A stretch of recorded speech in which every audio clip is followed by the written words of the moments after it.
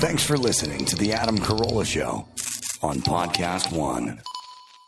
Saving starts with Xfinity. Get a great price on Xfinity Internet. Plus, ask how to get an eligible 5G phone on us. And for a limited time, $300 back when you add Xfinity Mobile. Go to Xfinity.com/start saving. Call 1-800-XFINITY or visit a store today. Restrictions apply. Hello and welcome back to part 2 of today's Carolla Classics. We're going to continue that Michael Jai White interview right now.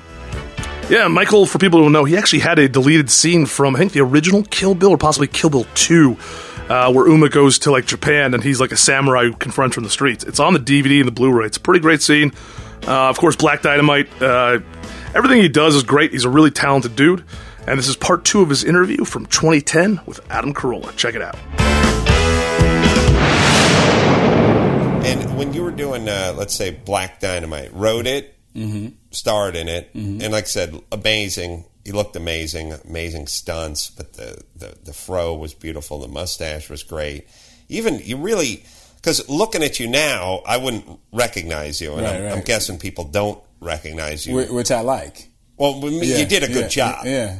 I mean, it sucks, but you did a good job, because No, your haircut, I like the hair. fact that they don't, I don't look like that character because, I mean, I don't want to, be in a drama and people not take me serious because, like, that Leslie Nielsen type of thing. Sure. Because it's kind of very dry humor. One of the greatest black actors that's ever graced the stage, Leslie Nielsen. Yeah. But can you imagine Leslie Nielsen trying to do a drama? It's like you're going to laugh. You're just going to laugh. Not only are you going to laugh, but if you go back and watch his dramas from the 70s, I mean, you literally just start laughing when he was being serious. Delivery.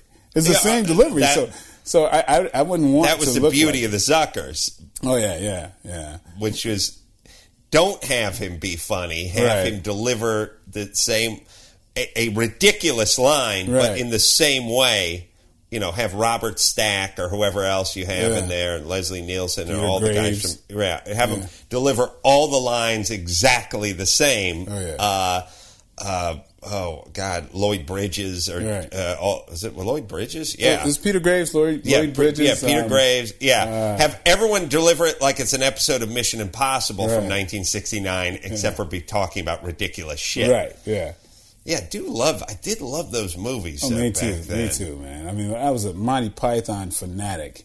Well, there is a question up here where someone wants to know your comedic influences. So why don't we talk about that? Well, we can talk to Nathan. Nathan can ask himself. Nathan? Adam, get it on. Get it on. You want to know some of Michael's comedic influences? Yeah, I mean, pretty much everything you've done, Mr. White, has been dramatic from the beginning, basically. And it's like the only comedic stuff you've done is Tyler Perry. And not to be mean, but he is... I respect his work ethic, but his work exactly I can't bring myself to respect too much yet. And I'm very curious, as such a straight man, in Black Dynamite, which I just saw 2 days ago.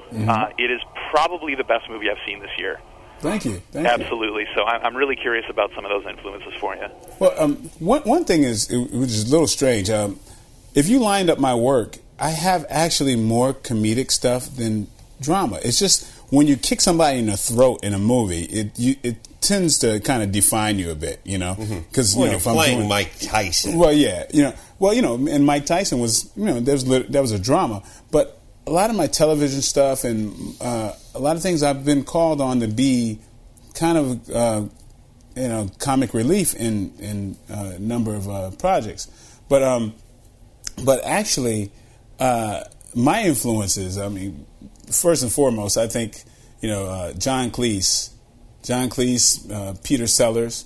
These guys are like, their physical humor is just like unparalleled to me. I love early Steve Martin stuff. I mean, to me, one of the underrated Monty Python movies is Life of Bryan. Oh goodness, I can bore you to tears. I'll quote that movie. That movie. It's a little underrated. It flies a little. Not to me. That's number 2 to me. It's under the radar a little bit. Yeah. It doesn't get talked about or played on cable quite as much as it should. Yeah. And it's funny. the Monty Python stuff for me, I kind of came on to a little bit later because I was sort of bugged by it. Like too many people report, too many people in my junior high saying, "We are the knights who say need," and I was all right, nerd. Okay, I'm gonna go. Yeah. I'm gonna go watch Love and Death by Woody Allen or something like that. But later on, and I don't mean in my 30s, but in my 20s, I started catching on to. Life of Bryan and Holy Grail and all that stuff, and it started to dawn on me like, wow, these guys are really sharp. I used to watch the show like religiously, and I was like a closeted like Monty Python fanatic. Like I'm growing up in Brooklyn, New York. I'm in the hood, so I mean. I couldn't let everybody know. What my everybody's just thinking. Oh, Pryor, Richard Pryor. I'm like. I was always like kind of influenced by just I looked at comedy in a universal type of way, not just black comedians. Yeah. But, it does it limits your scope if you say who are your influences and then you look down and check your skin color and then have to just pick from the people that match the same skin color. It's going to limit that. Yeah. It's like saying what are your favorite cars, but you can only use Sweden. Right. And it's kind of like, no, I want to use Italy and Germany and the United States. Like, if you can pick from every color palette, then you're going to find more there. Yeah, plenty to like about Richard Pryor, but also plenty to like about Monty Python and John Cleese and Peter Sellers. Yeah, those are the things that really spoke to me. I mean, that physical humor, I was a big fan of physical humor really early on. Well, you're always physical, with martial arts and martial arts training and all that kind of stuff. I always love the... it's weird because I didn't like physical humor that much, but I always loved a good sight gag. Like, I loved when Peter Sellers was, I think, in the Pink Panther... pulled up to I think he was checking into a hotel and there was a dog sitting on the counter and he said, does your dog bite? And the guy said, no. And he went to pet it and the dog bit him. And he said, I thought you said your dog did not bite. And he said, that's not my dog. I always loved, I don't know why, I love corny jokes, even though I don't think of myself as I loved in Blazing Saddles. I always loved that joke where they were getting the thugs and the hoodlums together, and I think it was I can't think of. I'll think of the actor in a second now. But Harvey, what's his name from the Carol Burnett show? Asked the guy Corman. I guess it was Harvey Corman. You go Roger Corman, Harvey. I think it was Harvey Corman. It's Harvey Corman, right? I guess it is. Tim Conway, Harvey. Yeah, I think it is. Corman. So he said, so what are your qualifications? The guy's like, arson, murder, rape, espionage, rape. And he said, wait a minute. He said rape twice. And he said, I like rape. Couldn't do it anymore. Harvey Corman. Yeah, he said rape, arson, murder, rape. And he said rape twice. I just love, I loved in the Police Squad movies, just the simple visual gag of when the three guys would walk from one room to the next room going through the door, and then the one guy would walk around the pallet thing that was on the thing. I mean, he was on the set, but he'd walk around it. Right, yeah. It was so simple, but it always cracked me up. I always liked the way they ended the show. On the self-freeze. Right. They'd say something goofy. Right. He won't. He'll be spending a lot of time behind bars. Right. And they just do that, and then, they're trying to keep their mouth open. Right, and this sort of movie. Yeah, the original, if you guys haven't seen it, the original Police Squad series, I think maybe they made like 8 or 10 of those, was pretty funny. TV series that never exactly caught on. But you grew up in Brooklyn, say? Brooklyn, and then later Bridgeport, Connecticut. And what was the situation? Why go from Brooklyn to Bridgeport?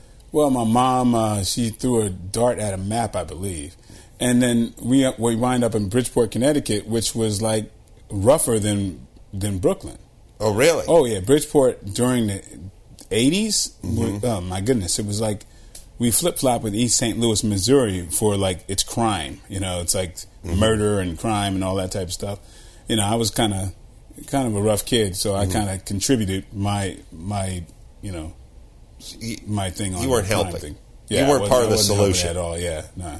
And well, you know, you Black Dynamite, you wouldn't expect would be part of the solution. Yeah. And then what happened? You went to high school there. Yeah, I went. Played sports. I went to. I mean, I was in martial arts since I was like 8 years old. Not for any like glorious reasons. It was just a way I could, you know, fight and not get in trouble. Right. But you know, later on, it became kind of like the thing that calmed me down, and the whole disciplinary aspect started. You know, I kind of figured out, luckily, like at 15, that there's another way to go about it. You know, there's this thing called college, and people actually, you know, didn't get their cars repossessed, you know, and all that type of stuff. And it was just like I kind of flew blind. I was on my own since I was 14. But then, what do you mean on your own since you were 14? On my own, really. I mean, I just kind of, I was teaching karate because I looked like a grown man. But, you know, and I was... When you were 14? Yeah, 14, 15. I was fighting on a circuit against, like, grown men. So my ego was, like, ridiculous. I'm on the streets and, you know, I didn't think anybody could touch me. Right. But, so, you know, I was like this tough guy dating grown women and, you know, all this stuff. I mean, I was kind of like... I grew up really fast. My mom she was a sweet lady, but she was very sheltered, you know. So I just kind of went off on my own. She didn't know what you were doing. Yeah, well, she couldn't control me. I mean, she's like a sweet lady who, I mean, you know, church woman, that whole thing. Sweetest woman you would ever want to learn. Not like Medea. But my mom was the type of person that, you know, told me at 10, is like, don't you go out there shooting that marijuana. I'm like, I'm on my own. I am so on my mom was just like... Where was your dad? Oh, I don't know where that guy was. You know, he was just basically like, I think he was in New York somewhere. I had a lot of the same elements, minus I didn't teach karate or get laid, but fractured family, and in a time when it was okay not to raise your kids in a weird way, like kind of hands off. Right. That feeling, and it's kind of I think it's the worst feeling a kid or an adolescent can have, which is, wow, I'm on my own. Like you size up your mom and you go, this chick ain't going to do nothing for me. Right. Like, I mean, she's not a bad person. Right. I'm sure she wishes me well, but there is no net under this tightrope known as my family.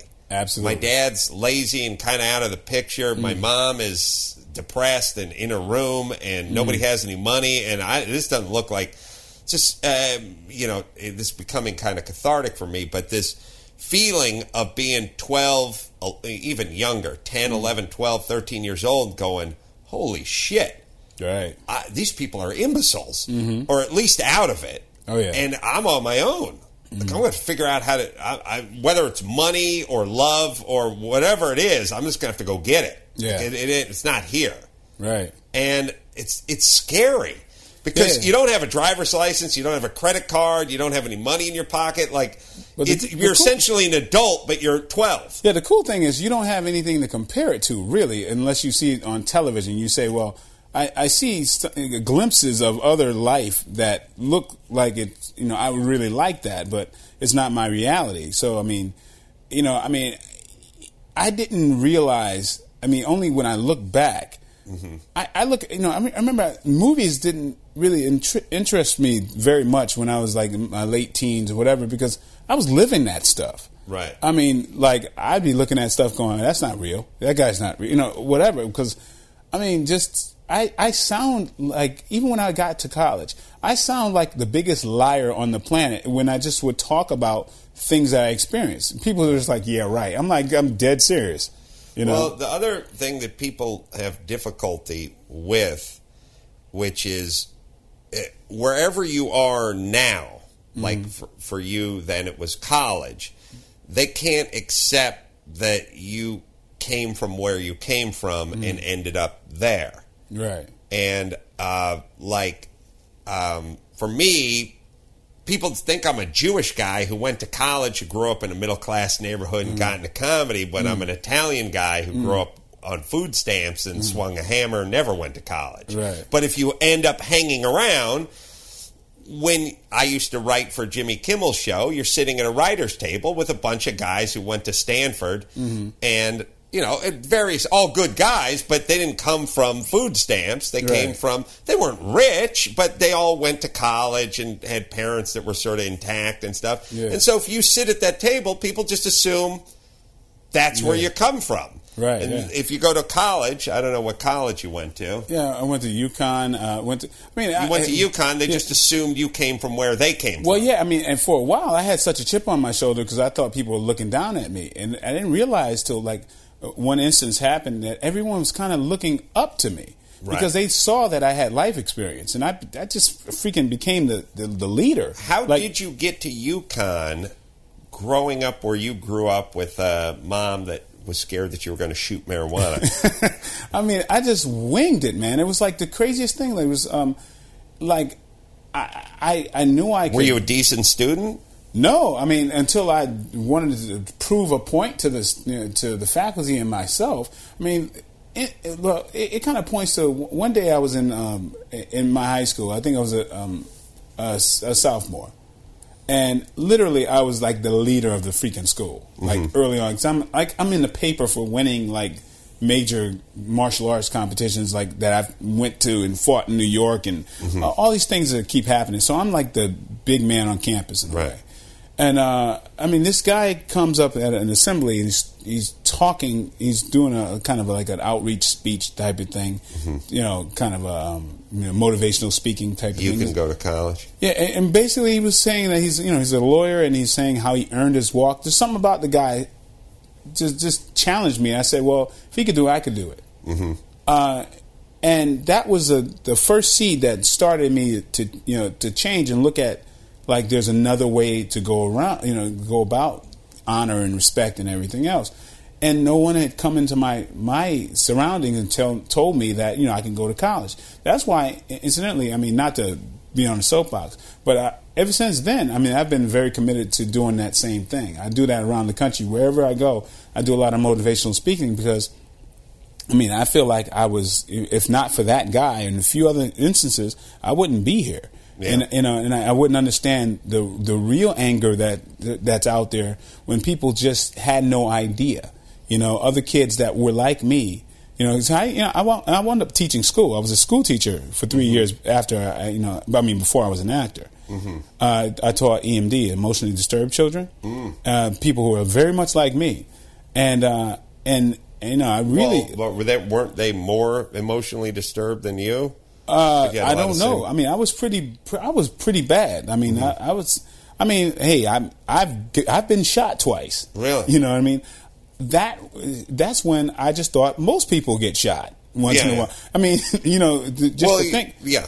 So it's like, and I've been in, I don't know, about 12 shootouts in my life, and I did not know that was that strange. Right. I really didn't know that was that strange. I mean, I'm in my 20s talking to friends that about this or that. Like I said, I sound like a liar. I had a girlfriend that just thought we were pulling her leg. Some buddies of mine, she went back to my hometown. First of all, she was wondering, why does everyone look at you like they're scared? Right. And it was this weird thing is that this reputation just built. Right. People got me jumping over school buses and doing all this stuff that I could never have done because they needed a hero to believe. Right. All that stuff. Well, that's the part of being a kid and an adolescent that's always sort of disappointed by is, nobody pulled you aside. I don't know if you had this feeling as well, but I didn't know you could do anything. Mm-hmm. Like, my family was just depressed and food stamps and welfare, and just they were like... And no one ever pulled me aside and said, you don't have to do this. Right. It was always just about work sucks, the man's fucking you over, and you know what? You're just going to get screwed. And then even if you make, it's never going to work out. It's never going to work out. Everything's set in the negative. And it wasn't even, it was weird because I, believe it or not, had college scholarships to play football, and it was never even discussed. Like, I had letters, recruitment of, not Nebraska, but like, UC Davis or Cal Poly Pomona or Marshall, who sucked back then, so... but these weird little schools. But I could have went to college. Right. I could have went for free. And I didn't. I would come, my football coach would give me a pile of letters, and I'd look at them, and I'd leave them around my house, but no one ever looked at them. Right. And they went in the garbage can, and I just kind of moved on. Like, I needed someone to tap me on the shoulder and go, hey, man, UC Davis is a pretty good school. Right. And if you want to go there for free, you got to take something called the SATs. See, that's the part of the anger that I was feeding off of. I was getting into fights because, man, I knew there was another way. It was something better than that, and I was just imploding. And there's that's like heartbreaking when you see that you wish somebody would have just said, hey, man, come over here. I mean, here a perfect stranger comes in my school, and I was so starved for some kind of direction that I just blindly said, okay, I changed my grades up, and I put myself in the top level, and and it got like 105% average. I was like acing everything. Well, you could, but here's the thing. Ultimately, you had the intellect and the mental horsepower to do it. Like, I was in the same position, and it happened many years later. I never went to college, but I mean, ultimately, you had, I just call it the mental horsepower to pull yourself out of this mud bog you were stuck in. And unfortunately, a lot of people can't just see a guy give an inspirational speech and go, you know what? They can try harder, and they can do better, and they can not do drugs, and they can not shoot people, but they can't go on to the kind of success that you were able to go on to just by simply, flipping a switch. But let me tell you, like a week after that guy said that, I could have just got picked up for something, just being... I was addicted to that fast life, and I'd be in cars with drug dealers, as and they're doing whatever they're doing or whatever. Right. But because I was this badass fighter, right? And so I was around where the action was, even though I'm kind of not in it. I never was about really. I never touched drugs. I've still never been. This is going to sound weird, but I've never been high a day in my life. I've never done it. Never shot weed. Never shot that marijuana or anything. But I just had this thing where I always wanted to be around the battle. Right. I was addicted to the battle, and I didn't care if these guys. Everybody's going to fight a gang over here. I'm like, I'm there. Right. I could have easily gone to jail behind being around the wrong types or. Or just been dead from something stupid. Exactly. I mean, a bullet could have just, been 4 inches to another direction, and I could not be here. Now, have you contacted your dad? Do you have any relationship with him? Oh, well, I did. I mean, my dad since passed on, but my dad is like, one of the things in the black community, I have understand. I'm sure you understand to some degree.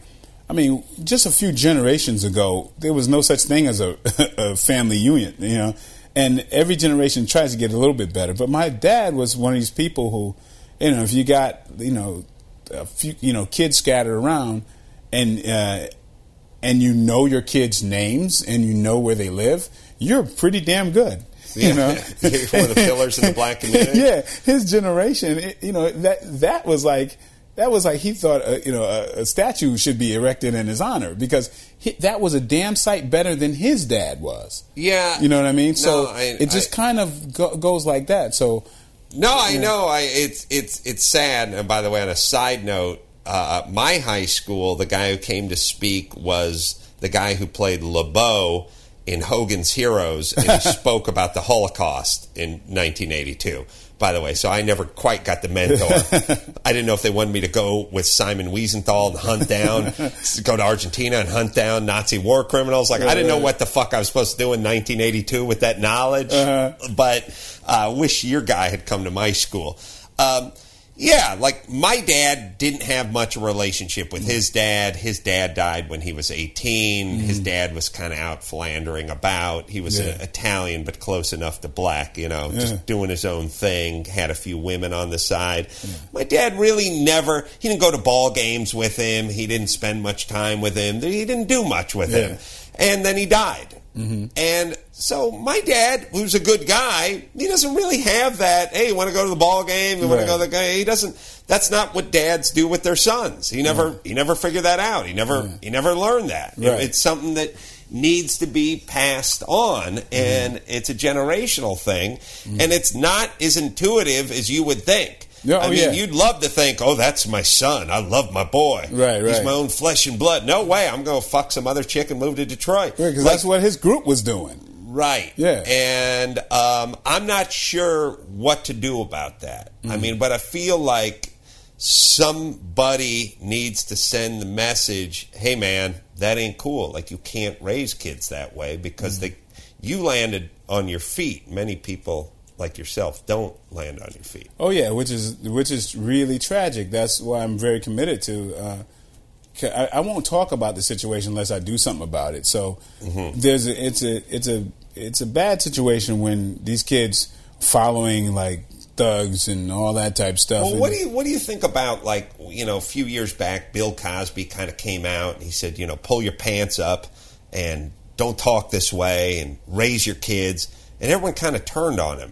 I don't know why they turned on. I mean, it's like I feel like I echo exactly what Bill Cosby said. I mean, Bill Cosby's one of these people who, to me, he's a great inspiration. I mean, it's like, why would I won't say.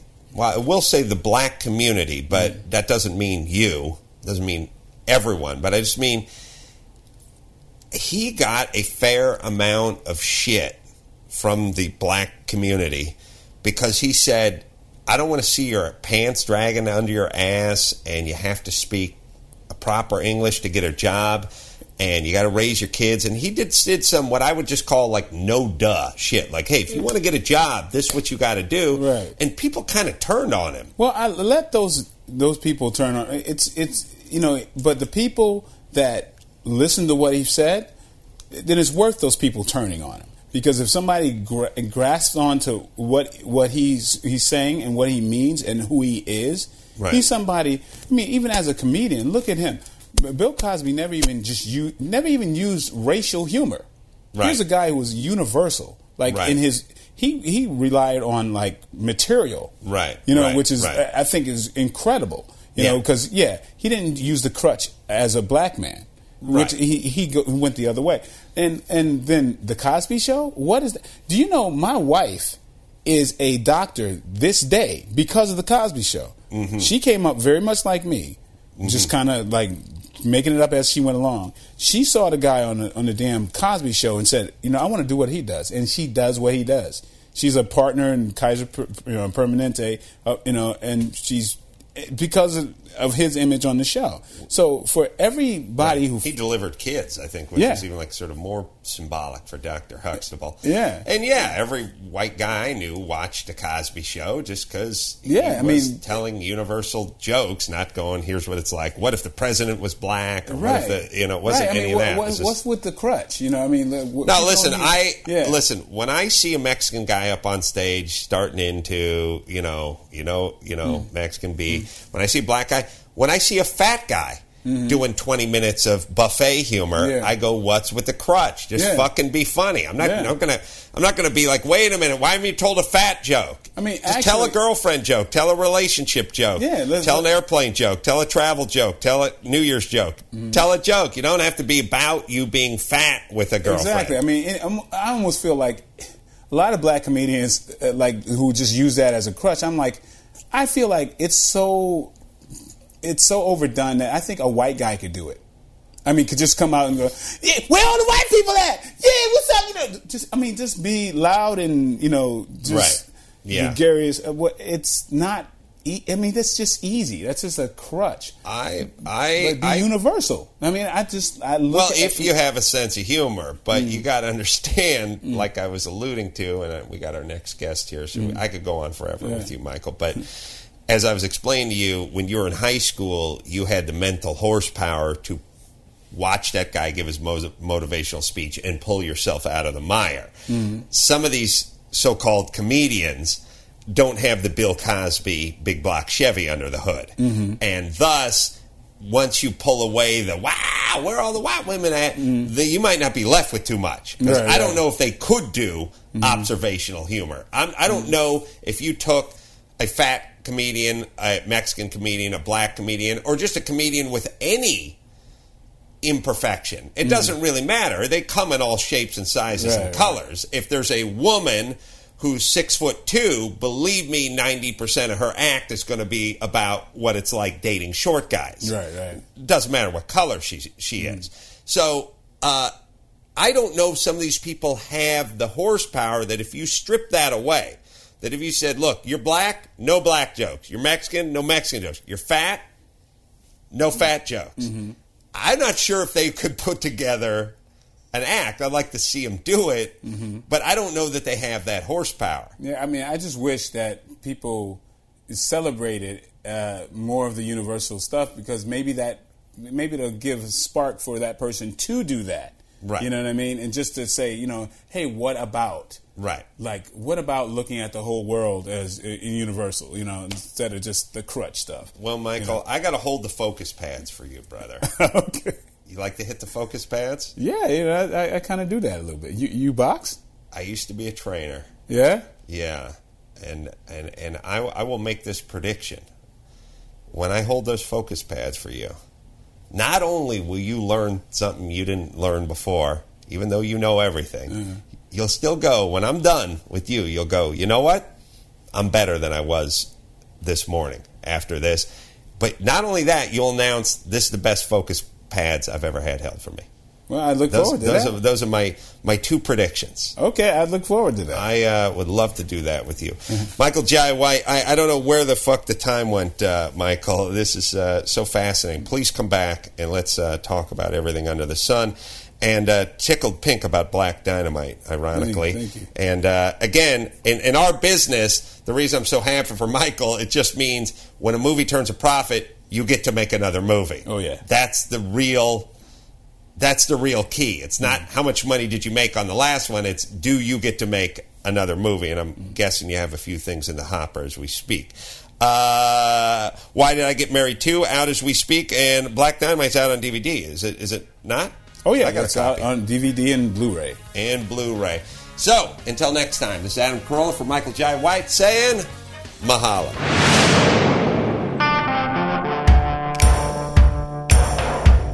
And that was Michael Jai White back in 2010 with some calls sprinkled in there as well. Now, including one from a producer of Dawson's Creek who was working when Adam went there to film in North Carolina, which is a nice little memory he shared with Michael Jai White, which I never thought would happen, where he's like, hey, Michael Jai White, let me tell you about when I was in North Carolina making Dawson's Creek. Yeah, I love it. What a small world. All right, before we get going with the next clip, a few things. First off, Adam Carolla will be live in Raleigh, North Carolina at the Helium Club. That's July 16th and 17th, so make sure to come out to that, doing live pods, and Adam Carolla is unprepared. Also, I'll be playing in Long Beach at Marina Wine Bar July 23rd and 24th, 7 to 10 p.m., so come out if you want to see that. And then the band Loxy will be playing at the Pike in Long Beach July 30th, and the Prospector July 31st. So, a lot of shows in Southern California and North Carolina. Come say hi. All right, let's go with our next clip. We got Adam talking about hot chicks and douchebags. Yeah, the guest is Jay Lewis, who created Hot Chicks with Douchebags, which was a thing circa 2009, 2010. I think his Twitter bio even says he was famous for a brief period of time in 2009, which is quite funny. This is from May of 2010. He explains the premise to Adam, and Adam adds some of his own commentary to his thoughts about attractive women dating the douchiest among us. Check it out. And welcome to the the show, Jay Lewis. Jay Hello. is the author of Hot Chicks with Douchebags. It's a book. It's a website. Is she really going out with him? The creator of that show, MTV. All right. It's something I've long been obsessed with, which is Hot Chicks with Douchebags. Nothing pisses a guy off more than that. Well, I actually find my obsession began with hot chicks first, and then it gradually moved into an aggravated anger at douchebags right around the time I turned 13 or so. Right. And that's continued my whole life. Can I ask this? Here's what's going on. As somebody with a sense of humor, hearing the lie that women love a good sense of humor. Yeah, which is a lie, by the way. It's kind of part of it is a travesty, and the other part of it's like a lie, and the other part of it is just heartbreaking. But it's a lie, but it's not a lie, because you realize chicks love a sense of humor, or whenever you would read these Playboy profiles, like, well, number one, sense of humor, right, kind eyes. Right. I never talked about six-pack abs or anything, so it's like kind eyes and a sense of humor. But then you realize sense of humor to who? Because you're a dingbat. Yeah. So it's like, I have 4-year-old twins. They love a good sense of humor, but to them, a good sense of humor is me jumping up and down like a monkey and then stepping on a whoopee cushion. Like, to them, that's big-time humor. Yeah. Well, the question is, when does that translate into sexual desire for an adult woman, not your daughters? Sure. And now give her another 4 years. The point is, they don't. It never translates into sexual desire, because the guy that the hot chick is with doesn't have a sense of humor, although she thinks he has a good sense of humor, because she's an imbecile and she thinks the guy's really witty. Oh, yeah. I get emails all the time on my website defending the douchebag from the hot chick. That's most of the emails I get of complaint, or that, I'm judging them based on a photograph, and I don't know the soft side and the sensitive side of this uber douche, and you look at him and you know that doesn't exist. This is pure projection on the part of the hot chick. And I do find, there are many ways, there's many yardsticks to measure douchebagitude. But to me, it's sort of in the eyes. I mean, it's not just that he has a good build. It's in the hair and in the eyes. Yeah, it's in the eyes. You could really just take a look at a guy's eyes. Like, he could just look through the mail slot of an apartment building, and you know he's a douche. Yeah. You could see what he did with his eyebrows, but you could also just see it's not just a vacant dumb look. No. It's a douche look. It's what smug, it is? yeah. You know what it is? Here's what the douche look is. Again, picture the mail slot. We just put the little flop up there, and the guy puts his eyes in. Yeah. It is, I am fucking stupid and wildly confident simultaneously. Yeah. Because the stupid look is just a stupid look. And the confident look, that's just Pierce Brosnan. You just go, well, there's a good-looking guy. Looks like he knows what he's doing. Stupid, confident, and I will treat you like shit. Right? I mean, that would inherently be in the eyes. And you're always like, how did you get so confident when you're so fucking stupid? Yeah. I'm marginally higher than above average IQ, and I'm a bag of insecurities. How the fuck did you get so secure and be so stupid, and then you realize, wait a minute, you're so stupid you don't know you're stupid? Yeah, that's the thing. It's the ignorance that leads to the confidence, that leads to them scoring the hottest ass on earth. And the rap. Let me tell you what the rap is. Here's the rap with all these dudes. They're never successful. They're going to be successful because they have an idea for a clothing line. Yes. They have a T-shirt line. They have a sneaker line. They're promoters. They have something cooking. Yeah. They have a bunch of irons in the fire, except for there's no fire. Well, it's really a bunch of irons in the toilet. Hey, the fire never really gets stoked or lit. But the chick, it's definitely good enough to fuck them. Where they go like, hey, first off, they know somebody. There's somebody they know somebody. I know Richard Branson. He's cool. He's a good friend. And I got an idea for a T-shirt company. And it's got somewhere between it's kind of no fear, meets some MMA mixed martial arts. Yeah, with pictures of lions on the shoulder. A lot of pictures of lions. Rhinestones. Or better yet, like a pit bull, but with like big biceps and veins in the pit bull, like a pit bull on roids, like kind of half human, half pit bull. And it's kind of a cross between Tap Out and No Limits or something. It has something to do with your potential. Yeah, and tribal tattoos. And Maori culture gets mixed in somehow. I don't quite know how. Yeah, the chicks all fucking just lap this shit up. And so he's got an idea. So he's not really doing anything, but he's got a bunch of ideas. Now, eventually, somewhere around year 3, when none of these ideas come to fruition and he's not gotten any emails back from Richard Branson, the chick will figure it out, but he's already fucked her 2,000 times. Oh, easily, yeah. She figures it out by about 28. I think that's the age where the break occurs, and that's when she starts looking for money. There's no way this guy's going to be a father. He can't fucking support. He needed to borrow money for his last tribal tattoo. Exactly. He just got the barbed wire tattoo. The Maorian symbol for, Griffin.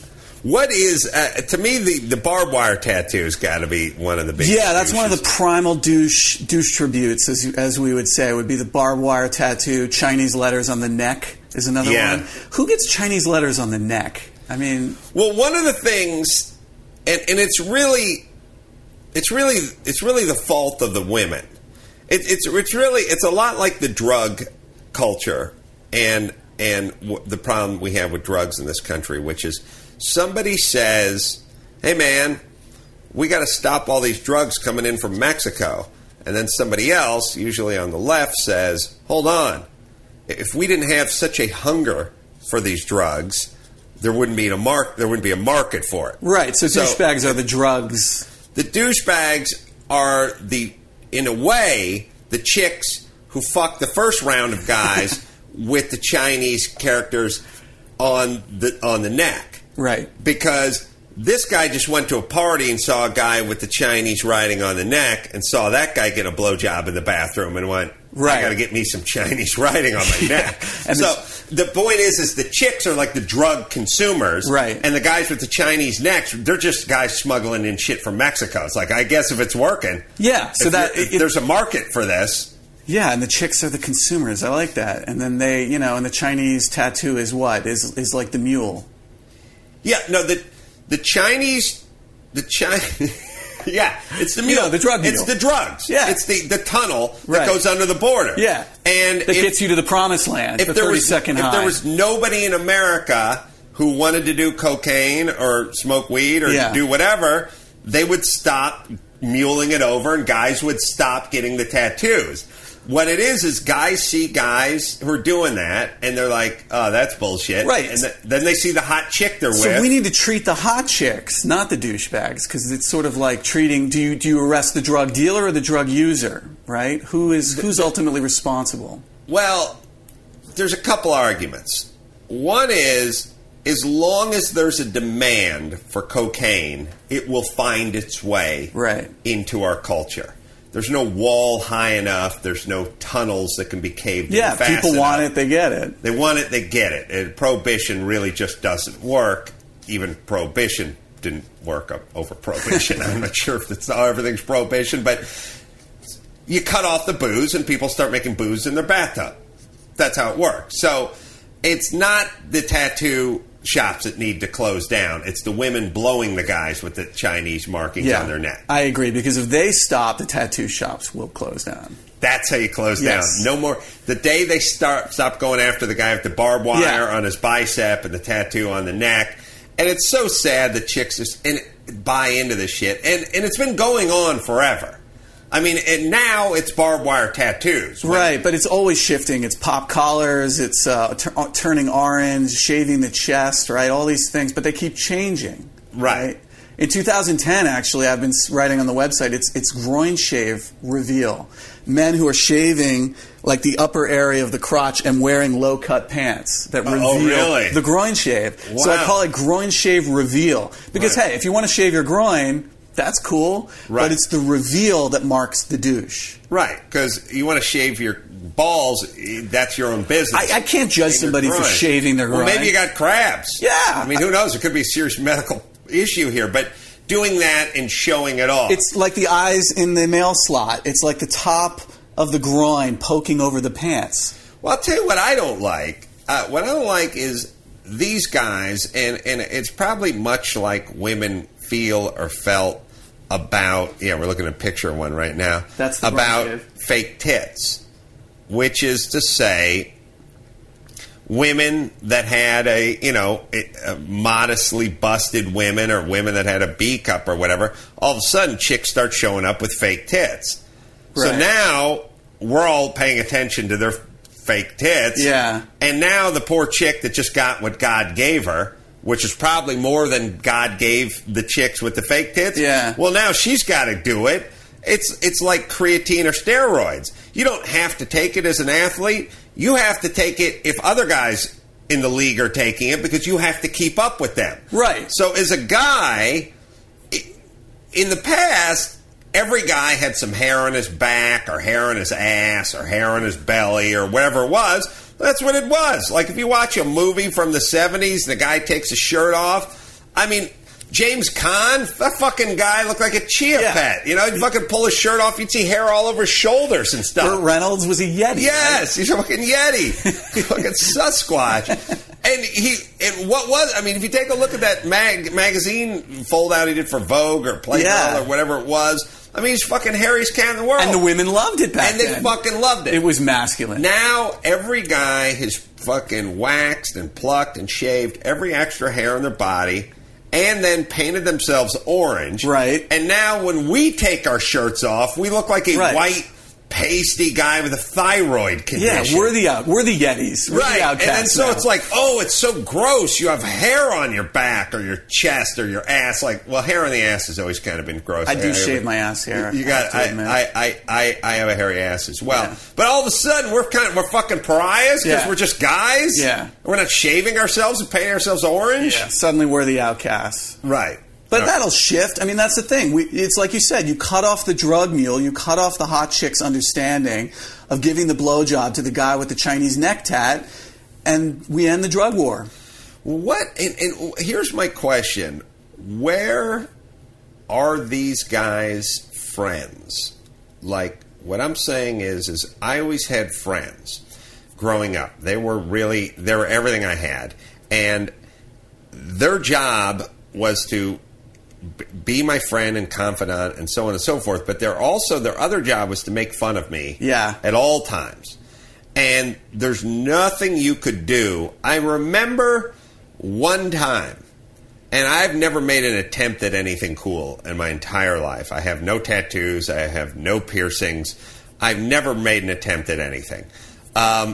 I would say about the closest to a phase I could have ever gone through would have been probably 82, 83, 84 when I was wearing some jeans that were tapered at the bottom a little bit. That was about as close as I ever got to any kind of a look. I never really cultivated a look. But when I was installing closets for Always Better Closets, there was a guy, and he had black cowboy boots. And I worked with him at the place. He was the only cool guy. His name was Kelly. I worked with him at the place. And then one night we went out socially, like to have a beer or go to a club or something like that. And he had these black cowboy boots.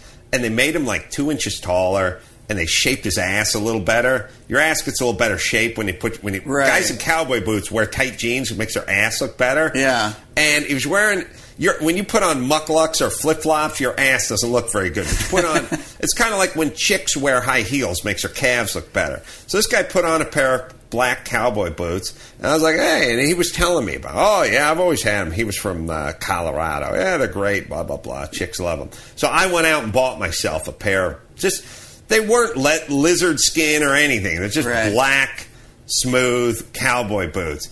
And I put those things on to, like, head out one night with my friends. And they're like, hey, Hoss. what the fuck's on your feet? Yeah, your friends caught you. Yeah, and I was like, I don't know. Yeah, you know, Kelly had them, and really? Who's Kelly? One of your faggoty friends from the closet plays? I'm like, no, man, I mean, they look good. It makes his ass look good. Take the fucking boots off. I'm not going out with some faggoty cowboy boots. And you never wore them again, right? That was it. I was embarrassed, and I couldn't wear them around Ray and Chris and those guys. So where are the douchebags' friends to stop them? When you're going for your third piercing in the same lobe, or you're going, hey, man, I'm going to go out and get another tribal tattoo. Where's your fucking Ray going, because hey, douche? They are justifying it by saying, I'm getting laid. And in the end, getting laid is all that matters. I would also argue that they hang out with other like-minded douches. Oh, yeah. And thus, they just become like the Right Said Fred guys, like two douchebags in a pod. Yeah, and then they justify. And then, reference. you know, but if we come along and hopefully, you know, my website on some level mocks the hell out of them, we can stop it. I mean, that would be the hope. But the problem is, here's the problem. Here's the problem. Hot chicks are inherently dumb. Yes. And dumb chicks not only... But so beautiful. I know, but they sway with the breeze when it comes to trends. So they will definitely be on top of anything that's hot. And even though these guys are stupid, and when you talk to them, they couldn't fucking sell you a back scratcher, they become the greatest salesman of all time when it comes to their cock to these women. Right. And these women buy their fucking rap, and it's so weird, too, because these guys have nothing to say. But society dictates that these guys are hot right now, right? Right. We see them as hot, but we can change that. I mean, hopefully smart and funny guys can come back, or are we doomed? That's the question. Are we doomed? Well, here's the thing about smart and funny. Smart and funny without a paycheck is like having a 800 horsepower turbo vet up on cinder blocks. That is true. You need the paycheck. You think about all these guys, you know, comedians, producers, whatever. Listen, the smart and funny guy will have his day in the sun. That day will not be high school. Right. It will not be college. Right. It will not be the 5 years after college where you're struggling to get your computer business going, or your stand-up career on track, or your writing career on track. It's when the money comes. And then at some point you get to 33, you start getting a big payday, and all of a sudden you're wildly desirable because your smart and funny has manifested itself in the form of a paycheck. It's not that women are money grubbers. It's more that you're smart and you're funny lives in a fucking vacuum, and it's just filled with Jergens and Kleenex, and there will be no pussy in this vacuum. Right. I was always smart and funny. That's what I'm saying. Never translated into an ounce of pussy. When I made money, it translated into pussy, but not because of the money per se. Like, oh, he can buy me lobster. The money it was an affirmation. It was the... Oh, he really must be funny because he has a paycheck now. It's like the Chinese neck tap for the douche, right? Yes. It translates as the communication symbol to the hot chick. Yes. Yeah. And that was Jay Lewis talking about hot chicks with douchebags. Now we're Adam Carolla Show, episode 324. That's right. We're going to go 3 episodes later, still in 2010. And we're going to hear Adam and Bald Bryan. Yeah, Bald's doing double duty. He's doing the news. It's a very weird format episode. Just Adam and Bryan kind of bros hanging out.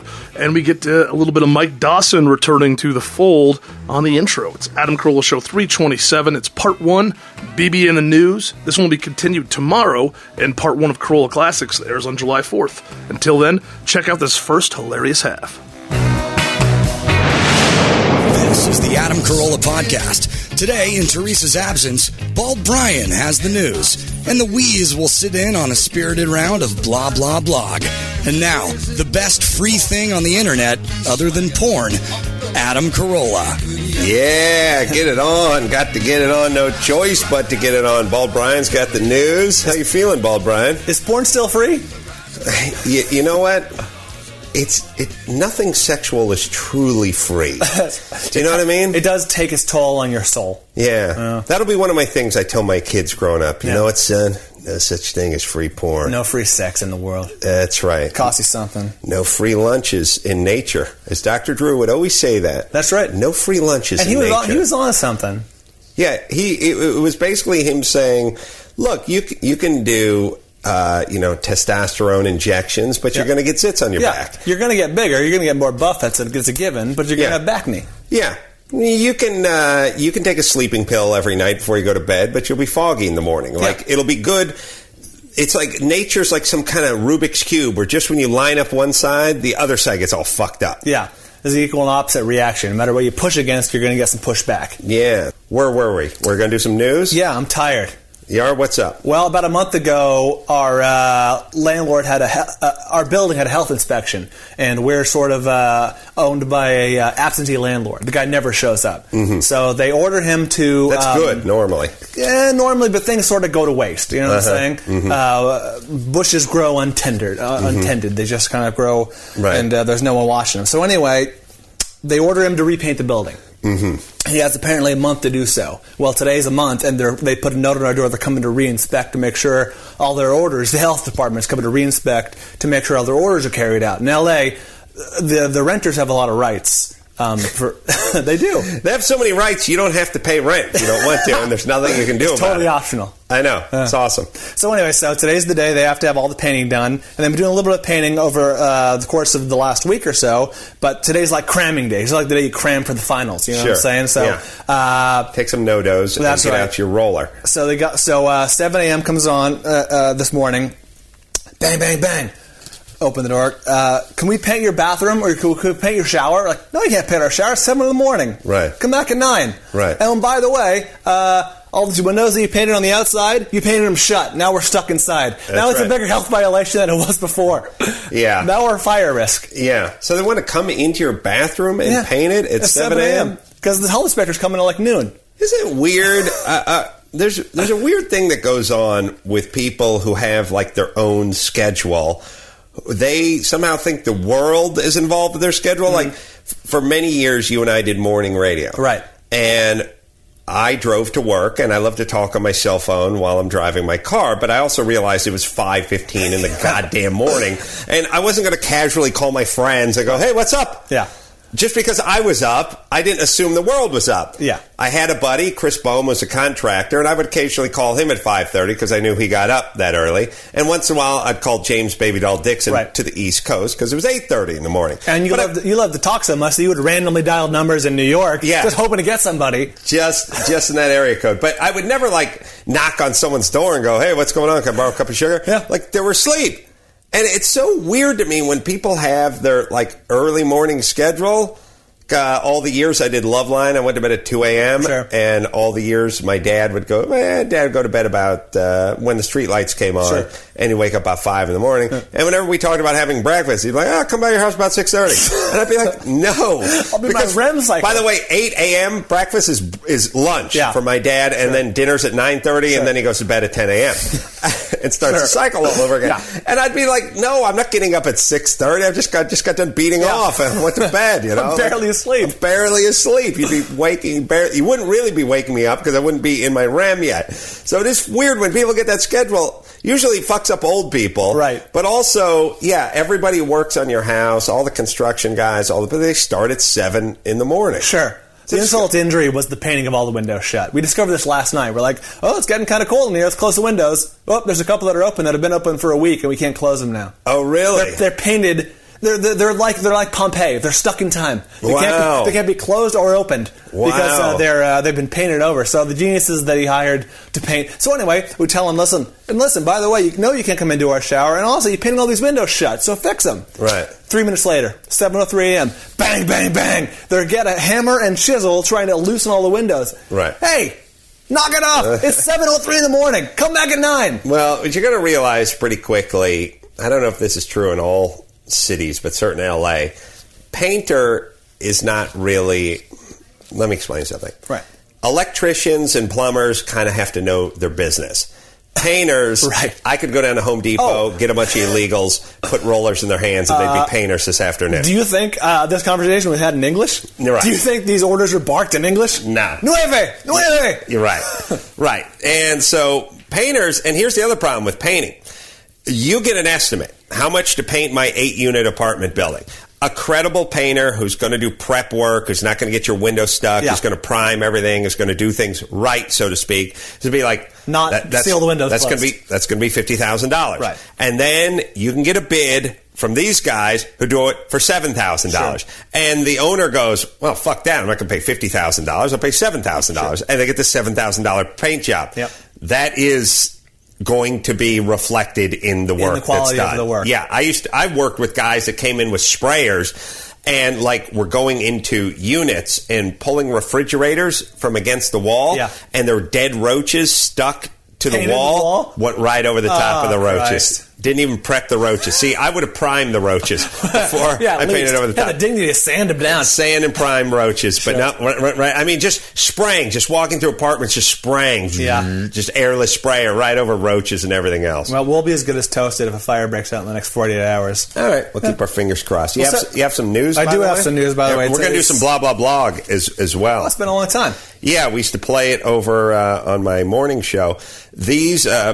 It's kind of a fun game. It's taking blowhard celebrity blogs and reading them, and we try to guess which celebrity is attached to which blowhard blog. Yeah, I'd imagine with Twitter is new since we did the radio show. Right. So I imagine with the advent of Twitter, there's a lot more out there because tons of celebrities going to do a lot of tweeting. Floodgates have opened. Yeah. All right, good news. I know you get excited for this every year. The Maxim Hot 100 is out. And man. Would you like to know the entire list, 101, or you want to know who topped the list this year?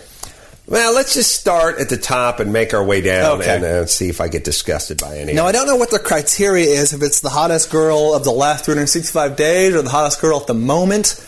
I don't. But we can assume this is the number one place. We know this is the number one place on their Hot 100 list, published, I guess, today or yesterday. All right, this is Maxim. I'll give you a hint. Do you know who it is, by the way? No, I have no idea. It's a musician. Mm-hmm. She's newish on the scene. Ella Fitzgerald? Yep. Bingo. Okay. No, Etta James. Close. Etta James. Anyone who gets to sit on a stool while they sing jazz standards is okay by me. Rod Stewart. All right, latest. Okay.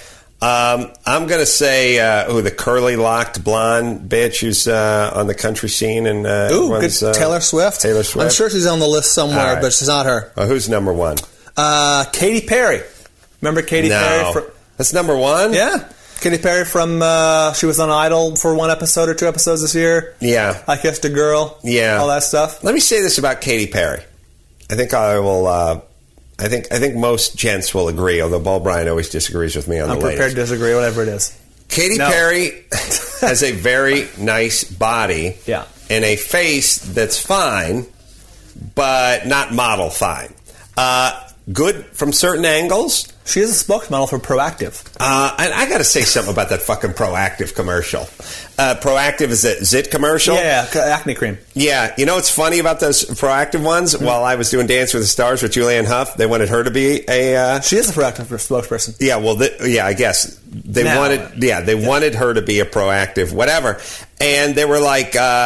It's the funniest thing in the world when somebody wants you to be their celebrity spokesperson and they go, do you have some pictures of you with zits? And you're like, I guess I could wrangle some from high school. They're like, we really need a good zit picture of you. And you're like, because she didn't have zits at the time. Of course. But we need a shot of you with zits. Yeah, the before and after.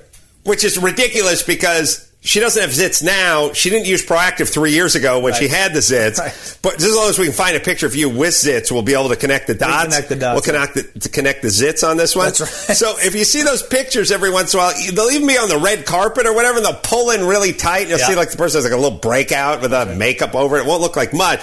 That's fine. But seeing the fucked up teenagers with the, cystic acne, they're really fucked up that they show in the next shot, hard to watch while I'm eating. Difficult.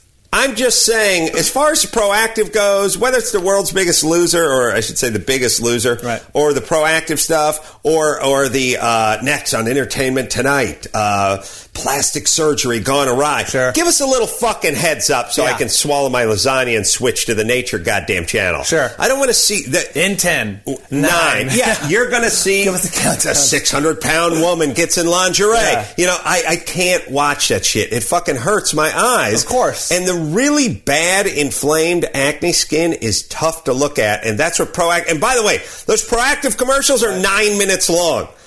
It's really like a Deep Purple song from the 70s. Like, it's that long. It's longer than Burn or Highway Star. Yeah. And it's like you switch away, and then you come back 10 minutes later, and it's the same pizza-faced kid there. And listen... I don't need to hear that you're more socially confident now that you don't have fucking a face that looks like the surface of the moon. You know, like, yeah, we get it. When you have tons of zits and it's prom season, it sucks. So the Proactive people clearly work backwards. They look at people who have great skin and say, find me a picture of you with some zits and we can talk.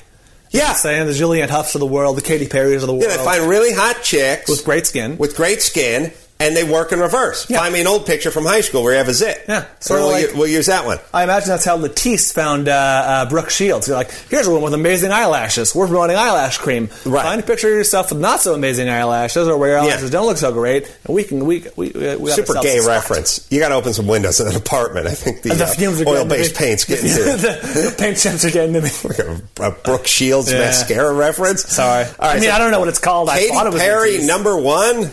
No. Let me make a case for Katy Perry's number one. Oh, this is going to Let be... me make a case for it. Listen, hear me out. Okay. I feel like the number ones on this list traditionally are of weaker quality, and they're out there to sort of...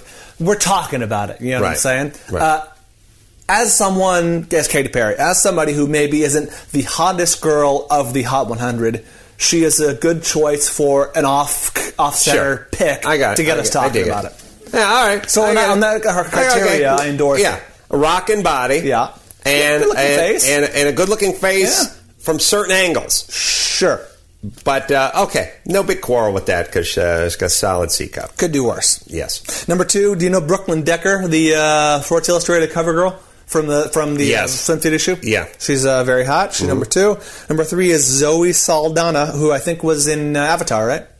She was the blue person in Avatar. Yeah, disagree. Too skinny. Too blue. Too blue and too skinny. Too blue, too skinny. Yeah, like my balls. Holy crap. Now, she's just too, she very angular and all that, but, I want to see some curves. I feel like Zoe Saldana is a prime candidate to fall off this list in the next couple of years, whereas Brooklyn Decker is a lifer. Yeah. She'll be around for She's a years. legacy. Number 4, Blake Lively. I should know who this is. Who's Blake Lively? Is she an actress? She's like a young blonde actress that's on, I don't know. Oh, tell me she's on Glee or something. Glee or Hills or Some the Hills show that I Glee don't or the Glee Hills. The Glee Hills. Glee Hills. Number 5, my sweetheart, Megan Fox from Transformers 2. She's on Gossip Girl. Oh, yeah? Megan Fox, number 5? Megan Fox, number 5. Solid choice, right? Yeah, not going to argue with that. Tattoos freak you out? Unnecessary. Do you know what I mean? I mean, here's the thing. Flames on your hot rod. It's like, I guess if that's your thing. It's more like flames on a Ferrari, which is, it's already done. Right. It was done at the factory. No need. Don't fuck this up. Like flames at Optimus Prime. It's like, this is the awesomest thing ever. You're not going to make this any better. You're not going to make this any better. I agree. Yeah. It's sort of like, it's like what they do with pizza. Like, we got some stuffed crust, and then we got a layer of cheese inside, then we put the pepperoni inside the layer of cheese, and then we make a... cheese flakes on top. There's an underground railroad filled with mozzarella that runs through things. Just make good fucking pizza. It's pizza. But you're never going to do better than just good, great pizza. Yeah. And the thing about all you super hot chicks, you're not going to do better than you hot. Right. You with a tattoo or multiple piercings that's a lateral move or move downward. At best lateral. At best lateral. Thank you. Rounding out the top 10, number 6, Rihanna. Interesting choice. I'm down with that. Rihanna is like Rihanna's like one of these strikingly beautiful women that you don't want to fuck that much. Right. Like you go, yeah, she's really striking. Right. Like she beautiful angles, beautiful symmetry. Like you go, wow, that's a strikingly, almost handsome woman who'd be great for like breeding. Sure. But Good stock. I'd rather fuck the blonde hostess from Chili's. Yeah. It's just, I say, there's something like Rihanna. You know what fucks me up? Her hair. Really? Oh, yeah, with the weird with the fade, weird bob all cut the wave. Yeah, grow your hair out, sweetie. Yeah, You're I'm so down with hot. Yeah, grow the hair. Pull that back in a ponytail, for God's sake. There's nothing to pull. No, that's what I'm saying. Grow it out, pull it back in a ponytail. Grow it talk. out, pull it back, get a job at Chili's That's as a right. hostess. And then come back to then me. we can talk. There we go. Yeah, Rihanna's like the hottest chick that you don't really want to fuck that much. Yeah, like a great work of art, you'd rather not get up close. You don't want to hang up on the wall. That's right. Yeah. Or fuck. Yeah. Certain works of art. You seen The Prisoner, by the way? No, we'll talk. Okay. Yeah. Number 7, Elizabeth Canales? I don't know who this is. I don't know who number 7 is. Right. Elisabetta Canales. Don't know her. Number 8, Olivia Munn. Number 9. Oh, wait a minute. Olivia Munn, she was in here. Was she? Who is she? A swimsuit model? She's exotic looking. I see a very small picture of her. She's not that hot. She's in a bikini near the sea, so I assume she's some sort of model. Let me take a look at that. Let me see if I can see a picture of her. Yeah, real yeah, small. she was on the show. Yeah, she's beautiful in a non-traditional way, and yeah, she's very pretty. She photographs well. Okay. She's great looking, but not. I wouldn't get put in her the top bikini. 10. Then we can talk. Yeah. Number 9, Kim Kardashian. I'm actually coming around on Kim Kardashian as an attractive woman. Like, I wasn't down with it at first. I'm like, it's kind of pretty. I don't know if I could handle that ass. Ooh. I don't feel like I have enough cock. I don't think NASA can handle that ass. Sorry. You think Caterpillar could handle that ass? No. I don't. I feel like her ass would make short work of my junk. You know what I mean? Literally. Yeah, like I don't feel like I could break through. It'd be dwarfed. Your junk. Yeah, I don't. Yeah. But beautiful. Yeah. But a lovely girl. Yeah. Number 10, Marissa Miller. Who is Marissa Miller? I have no idea. She's a blonde with boobs. She's Marissa Miller. Other notable names, I'll just pick out a few. Amber Heard, Scarlett Johansson. I just saw Iron Man 2 yesterday, by the way. I did too. Oh, yeah? What did you think? I thought it was good. Robert Downey Jr. is great. Yes. And he brings a lot of sort of humanity to these roles. Right. So it's great to take these sort of Hollywood action, whatever, and bring some humanity to them. They kind of did what they do in all sequels, which is they go, hey man, if one Iron Man was good, then 50 Iron Men are going to be awesome. Twice as good. Yeah, and they made a little, I would compare it a lot to Alien and Aliens. Okay? Okay, all right. Let me go here. Okay. The first Alien was just the one alien. Right. And you really established a relationship with the one alien. You hated it, but you had a relationship with it. The second sequel to Alien, which was Aliens, was a very good movie, but there was now tons of aliens. Right. And it was sort of hard to focus. It's hard to focus. Like, it's like much better that you have one kingpin to sort of the antagonist. Channel all your ire toward and all your anger toward, rather than a sort of group of people to be angry about. And I felt a little bit the same way with Iron Man. Right. It was a little. It's not totally analogous to Aliens, but there was, spoiler alert, but there was other guys in the outfit doing battle, sort of Iron Man, and also then they started coming up with these drones that were sort of Iron Man-esque. Yeah, it got a little clusterfucky at the end. Sure, and what's her name's hot? Scarlett Johansson, hot. Yeah. I would like. Here's what I would like. Right. I would like a sequel that didn't go bigger. I would like a sequel that reeled it in a little bit. Sort of like The Dark Knight.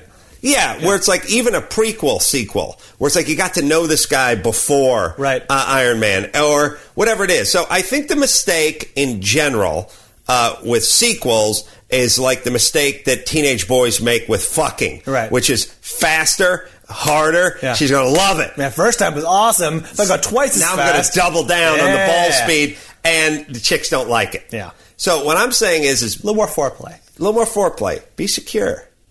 Drop a digit. Take some time. You know what I'm saying? Listen, Jon Favreau. Let it breathe just a little bit. Because you would have to agree with me that the problem with most sequels is they go, well, this one, if you like the first one, the next one's going to be huge. Yeah. We don't love it because it's bigger and it's more kinetic. Yeah. We love it because we love the character and the development. Give me your thoughts. Correct. Give the movie about a B or a B minus. It was good, not great. I loved Robert Downey Jr.'s performance, as you mentioned.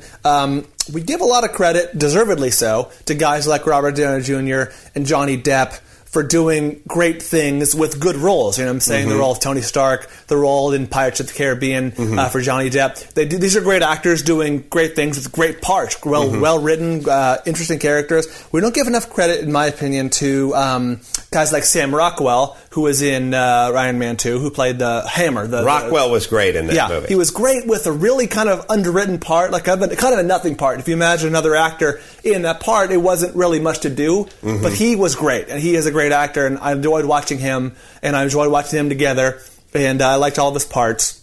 Yeah, You're looking at me strange.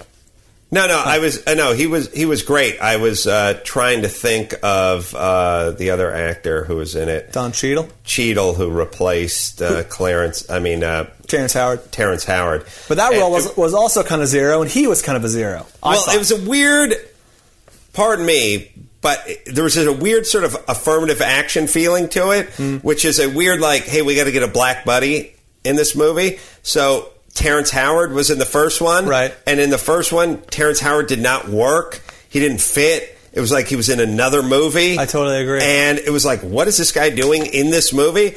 I like Terrence Howard. I think he's a fine actor. I don't think he should be in any big budget comic book movies. It just felt weird. Yeah. Like everything was going on a certain... It's like everybody was dancing the quick step and Terrence Howard was doing the waltz in the first one. Yeah. He was almost kind of doing his own thing in the middle of this movie. If I can, he had to be, him and Don Cheadle had to play the sort of the straight man, the Martin to Robert Downey Jr.'s Lewis, you know what I'm saying? Because he's so above, bigger, larger than life, they sort of have to dial it down, but they don't dial it down too much. Well, what they did, I felt this, but again, I'm a racist, so you know me. Yeah. The first one, but I know Hollywood well enough to go, look, you can't make a movie, a big budget movie. We need a black character in here. Somebody's got to be the guy's black buddy. Someone's got to go big boy in the morning and promote this movie. Right. Yeah. We got to make... It's just the way it works. Sure. And it's not wrong. It's like right now there's 13 white people in this movie. We need to work somebody in. Sure. A little bit darker, Robert Downey Jr. Right. So we get Terrence Howard in the movie. And it's wrong. It felt weird. It's like out of place. I don't know what movie he's in. So now we're going to boot Terrence Howard, but we can't replace him with a white guy. Sure. You can't pull a black guy and put a white guy in there. We're going to pull him and put another black guy in there. So they got Don Cheadle. So Terrence Howard and Don Cheadle, arguably two of the best actors working. Right. Forget about black actors, just actors in general, two of the best actors out there. And they both felt like they're a little bit shoehorned in to this, hey, black guy, be this guy's buddy and give it a little flavor. You guys are fast friends. Yeah, and they were both kind of like, I mean, Cheadle was better than Howard because Howard was horrible in the first one, but it still felt like, this is being forced on us a little bit. Little affirmative action going on in Iron Man. I agree. I feel like Iron Man would put an end to affirmative action. He doesn't go for that. That's right. Yeah. He would wipe it out like he wiped out nuclear destruction. Yeah.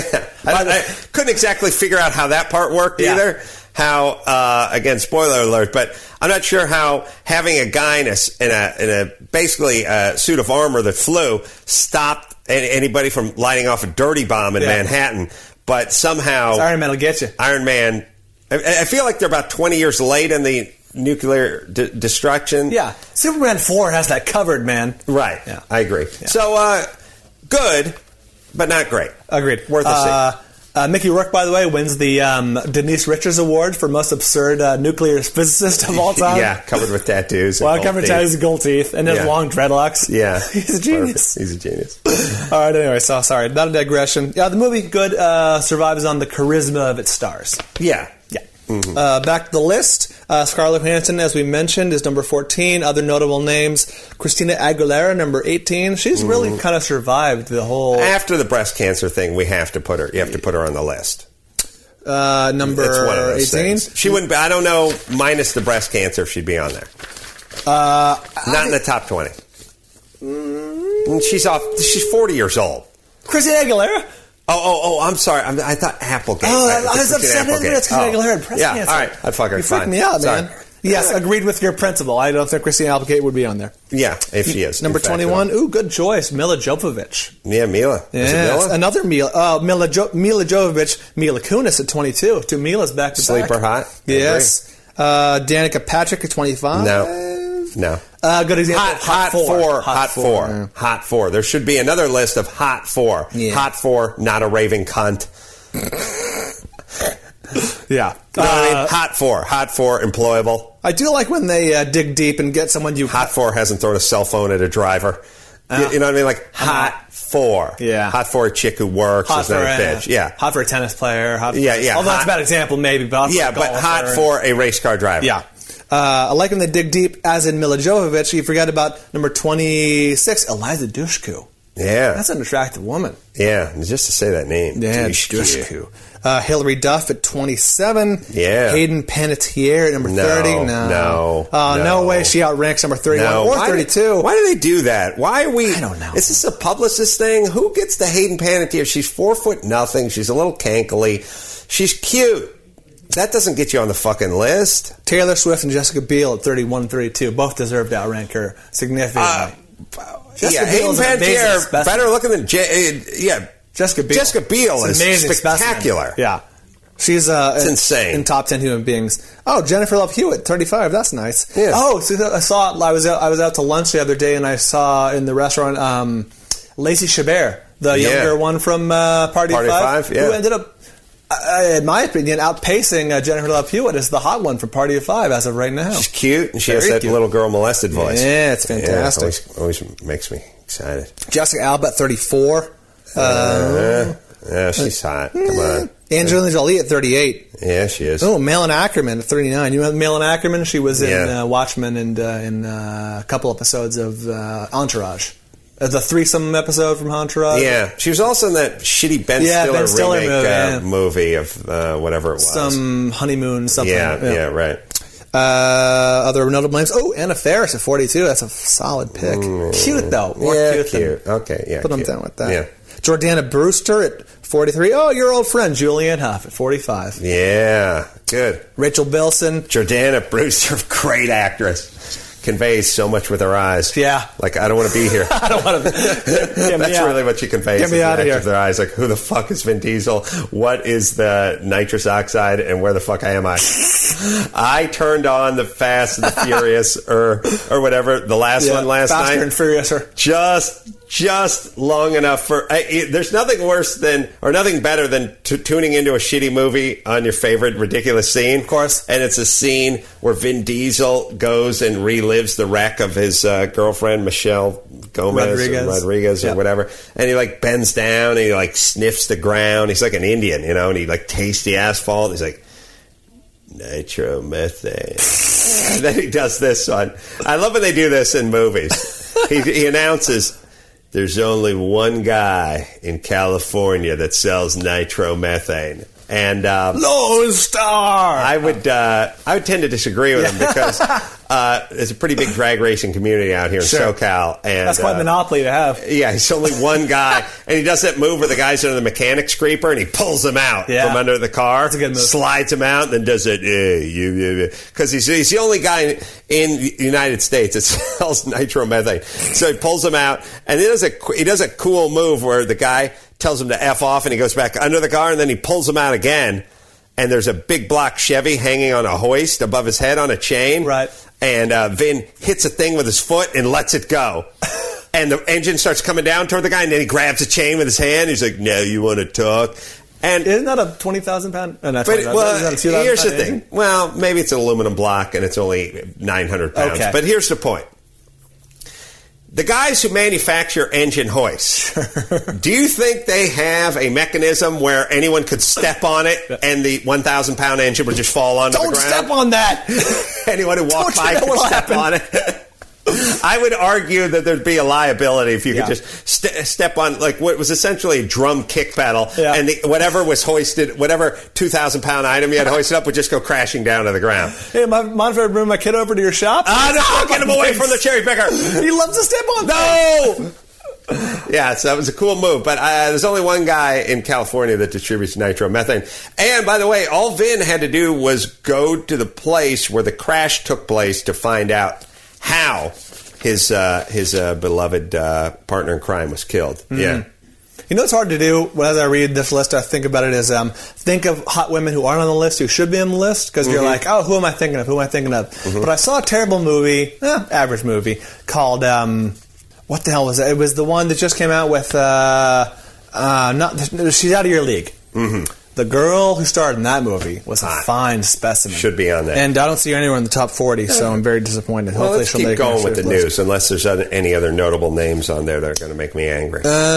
Scanning the list. Kate Hudson finally off the fucking list. I don't see her. You know, thank God. Kristen Bell's still on the list. That's fantastic. You know who Emma Stone is? She's an actress. You'd recognize her if you saw her. All chicks named Emma are hot. Yeah, Emma Stone, hot. Mm-hmm. Manuel Shrieky from Entourage. Dig her. Sloane in Entourage. Dig Sloane. Yeah, there you go. Yeah, dig that Sloane. And Sloane's a hot name for some weird reason. Sloane is all right. Yeah. Emma Roberts on the list. So there you go. There's an Emma. Yeah. A hot Emma. Ooh, Maria Menounos. Well, you know, she deserves to be on any list. I love her. Yeah, she's fantastic. She's hot. Yeah. She loves her dogs. Stacy Keibler. Anna Paquin. I don't know about that. Anna Paquin started off with a lot of hope. A lot of promise. Yeah. She was hot at the piano. Yeah. What? No, I just mean, Anna Paquin was like, wow, this is going to be one amazing creature. This could go places. When she gets older. Right. Yeah. Mm-hmm. She's the Ryan Leaf. No, that's not that. Well, she's the Kijana Carter of. But I circled my beat-off calendar for her 18th birthday. You know what I mean? Oh no! And then she became an adult, and somehow the pieces just didn't add up. You know what it was? Now I'll tell you what Anna Paquin was. It's like not at the Carolla house because nobody cooks, and not growing up because my mom sure as fuck didn't cook. But I mean, it was like if you walked into the kitchen. And there's a nice big pot. Right.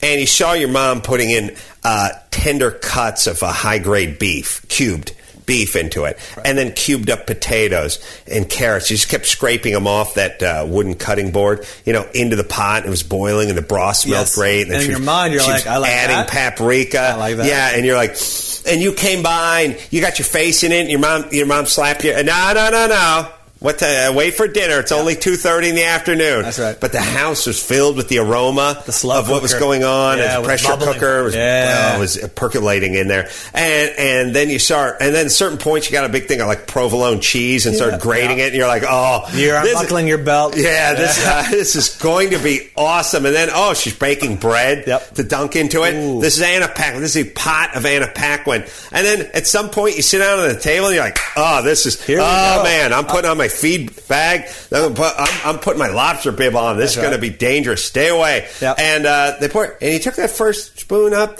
and you inhaled. It smelled pretty good. And you put it in your mouth, and you went, "That's all right." Yeah, I'll eat it. Sure.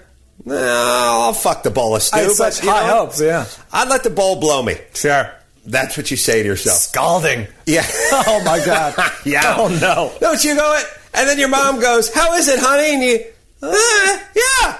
Okay. You go up a couple octaves. All right. You know what? Yeah. Not so bad. Yeah, but you think to yourself, wow, not as good as the sum of its parts. I had such high hope for this stew. Oh, was I going to bang this stew? Was I going to beat off to that You're mixing your metaphors again. Oh, yeah. Sorry. And that's what happened with me and Anna Paquin. Sure. I understand. Mm-hmm. Bryan, a couple names on the list. Finally, they might upset you. Kelly Ripa at 94. Yeah. Oh, no. Not even that much. Cute. No. Cute. Sickeningly scrawny. Yeah. Scrawny. Too spindly. Listen, here's what you could go ahead and do. Go ahead and pull off all the workout fanatic A-cups off of that list right now. Yep. I've had this conversation with people before, and I'll have it right now.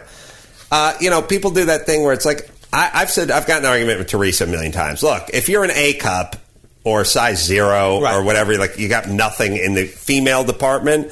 What's the difference between a teenage boy and a super skinny chick? A small dick? Right. With almost no balls? I mean, what's the deal? Right. I've said it many times, and she thinks that makes me, a chauvinistic pig and a misogynist. Sure. And I said, look, same goes with guys. You can't be a hunk with skinny arms. Yeah. You can't be an action hero with skinny arms. You can be cute. You can do a lot of things. You can do a lot of things. You can be a funny comedic actor. Yep. You can be a funny best friend. Or you can be whatever. But if your fucking shirt comes off, Ashton Kutcher can't be Ashton Kutcher with spindly arms and a little bit of gut on him. Sure. He can, but there's plenty of rooms for the Dustin Hoffmans of the world. Of course. I'm just saying, you can't be a hunk and you can't be an action hero with skinny arms. I'll put the same out to the ladies. You got an A cup and no ass. You can be cute, but you can't be beautiful, and you can't be on that 100 list or the 10 list or whatever. Got to show me a curve. Yeah, there's a few basic criteria, minimum requirements for the list. Right. Yeah. Just like there is for guys. I'm with you. All right. Cara Diaguardi and who was I just looking at? Chelsea Handler, friend of the show. So we'll. Who? Chelsea Handler. No. Sorry. Let's put it this way. Actually, no BS. In the exact same lunch where I saw Lacey Chabert, Chelsea Handler was also there. Really? And I thought to myself, wow, Lacey Chabert sure is hot. Yeah. Yeah. No, Chelsea Handler's not. Look, sorry, Where's ladies. Lacey Chabert? Yes. For God's sake. If I had a nickel for every time I've thrown my hands up and shouted toward the heavens, where's Lacey Chabert? Yeah. No, absolutely not. Thank you. And that was Bald Bryan doing the news. What? I know. Look, we like to change it up every once in a while, as you can tell from this week when I did the news. So, let's... I enjoyed it. Thanks, Gio. All right, that'll do for Carolla Classics today, but we'll be back tomorrow for 4th of July, so make sure to tune in. We got the whole weekend covered for you, including Monday as well, while Adam, myself, Dawson, Sonny, August are in Alaska. So make sure to tune in all weekend long. Before we get out of here, I want to remind everybody about Geico. That's right, because if you own or rent, then of course it's hard work, but let's make it easy for you by bundling those policies with Geico. Geico makes it easy to bundle your homeowners or renters insurance along with your auto policy, and it's a good thing because you got so much going on already. So all you got to do is go to geico.com, get a quote, and see how much you can save. Visit geico.com today. That's geico.com. All right, Carolla Classics is back tomorrow. We'll see you there. My name's Chris Loxamana. That's Superfan Giovanni. Bye, everybody. While they're in Alaska, I'll be back in the well they keep me in making scary VHS tapes. Hollow and get it on.